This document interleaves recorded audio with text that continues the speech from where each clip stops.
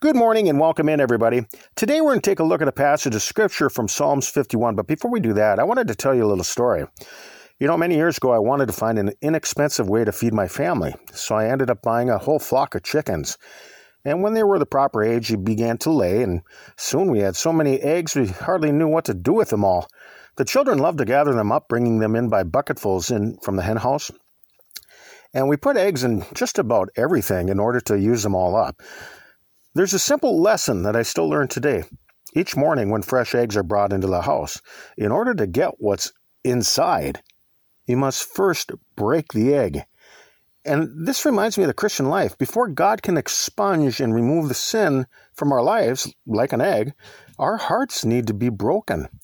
Psalms 51 verses 16 through 17 says, "For thou desirest not sacrifice, else would I give it. Thou delightest not in burnt offering. The sacrifices of God are a broken spirit, a broken and a contrite heart, O God, thou wilt not despise." Before God's mercy can flow into the heart needs to be broken before Him. Before God forgives us, we must come humbly before Him in a state of contrition. Contrition is feeling or expressing remorse or penitence. When you are filled with true penitence, you have a feeling of regret or sadness for doing something wrong or sinning. Contrition is to be affected by guilt, by feeling or showing sorrow for a sin or a shortcoming. You'll be apologetic and humble, repentant, sorry, and filled with compunction. And God wants to cleanse us of our sins, but we must first display this quality in our hearts before Him. In the following passage, a woman was so sad because of her sins that she was weeping, not only in the sight of the Lord, but the entire household. Luke chapter 7, verse 36 through 50 says this, "And one of the Pharisees desired him that he would eat with him. And he went into the Pharisee's house and sat down to meat. And behold, a woman in the city, which was a sinner, when she knew that Jesus sat at meat in the Pharisee's house, brought an alabaster box of ointment, and stood at his feet behind him weeping, and began to wash his feet with tears, and did wipe them with the hairs of her head, and kissed his feet, and anointed them with the ointment. Now, when the Pharisee which had bidden him saw it, he spake within himself, saying, This man, if he were a prophet, would have known who and what manner of woman this is that toucheth him, for she is a sinner. And Jesus answering said unto him, Simon, I have somewhat to say unto thee. And he saith, Master, say on. There was a certain creditor, which had two debtors. The one owed 500 pence, and the other 50. And when they had nothing to pay, he frankly forgave them both. Tell me, therefore, which of them will love him most? Simon answered and said, I suppose that he to whom he forgave most. And he said unto him, Thou hast rightly judged. And he turned to the woman and said unto Simon, Seest thou this woman? I entered into thine house. Thou gavest me no water for my feet, but she hath washed my feet with tears, and wiped them with the hairs of her head. Thou gavest me no kiss, but this woman, since the time I came in, hath not ceased to kiss my feet. My head with oil thou didst not anoint, but this woman hath anointed my feet with ointment. Wherefore I say unto thee, her sins, which are many, are forgiven, for she loved much. But to whom little is forgiven, the same loveth little. And he said unto her, Thy sins are forgiven.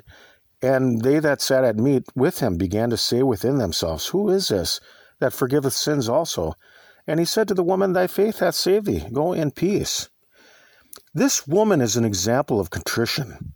And Jesus taught that she did have many sins, but because of her act of humility, she received forgiveness. They were all washed away because her heart was broken before God. Like an egg, each of our hearts needs to break before sin can be removed from inside and replaced with forgiveness. God does not delight in offerings or money and possessions. God desires the spiritual sacrifice of a humble and contrite heart, confessing our faults to Him. Contrition is required for salvation.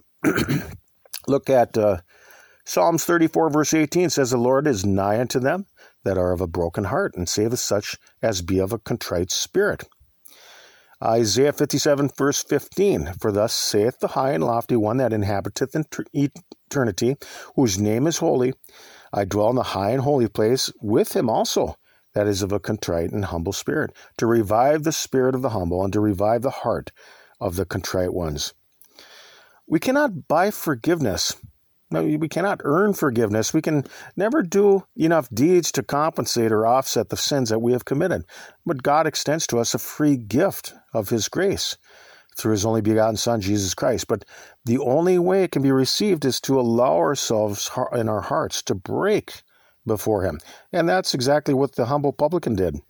Take a look at Luke chapter 18, verses 10 through 14 says this. 2 men went up into the temple to pray, the one a Pharisee and the other a publican. The Pharisee stood and prayed thus with himself, God, I thank Thee that I am not as other men are, extortioners, unjust, adulterers, or even as this publican. I fast twice in the week, I give tithes of all that I possess. And the publican standing afar off would not lift up so much as his eyes unto heaven, but smote upon his breast, saying, God be merciful to me a sinner. I tell you, this man went down to his house justified rather than the other. For every one that exalteth himself shall be abased, and he that humbleth himself shall be exalted. Those who are poor in spirit are filled with contrition. I mean, look at Isaiah 66, verse 2. But to this man will I look, even to him that is poor and of a contrite spirit, and trembleth at my word. Matthew 5, verse 3 says, Blessed are the poor in spirit, for theirs is the kingdom of heaven. The prodigal son was also filled with humble contrition. If you look at Luke chapter 15, 21 through 24 says, And the son said unto him, Father, I have sinned against heaven and in thy sight, and am no more worthy to be called thy son.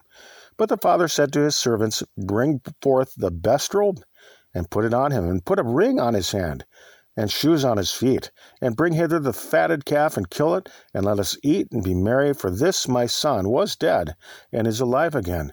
He was lost, and is found. And they began to be merry.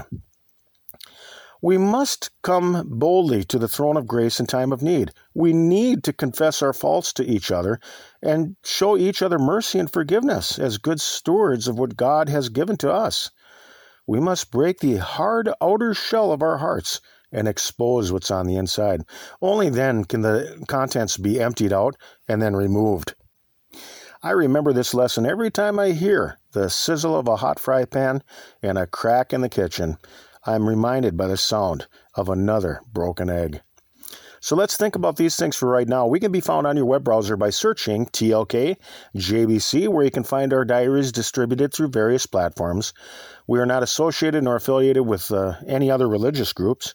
You can get our entire podcast feeds directly along with transcripts at tlkjbc.com, or I suppose that you could find us somewhere up here in the great northern Minnesota woods. Peace to all, and Lord willing, we'll talk with you some more tomorrow. Till then, bye-bye, everybody.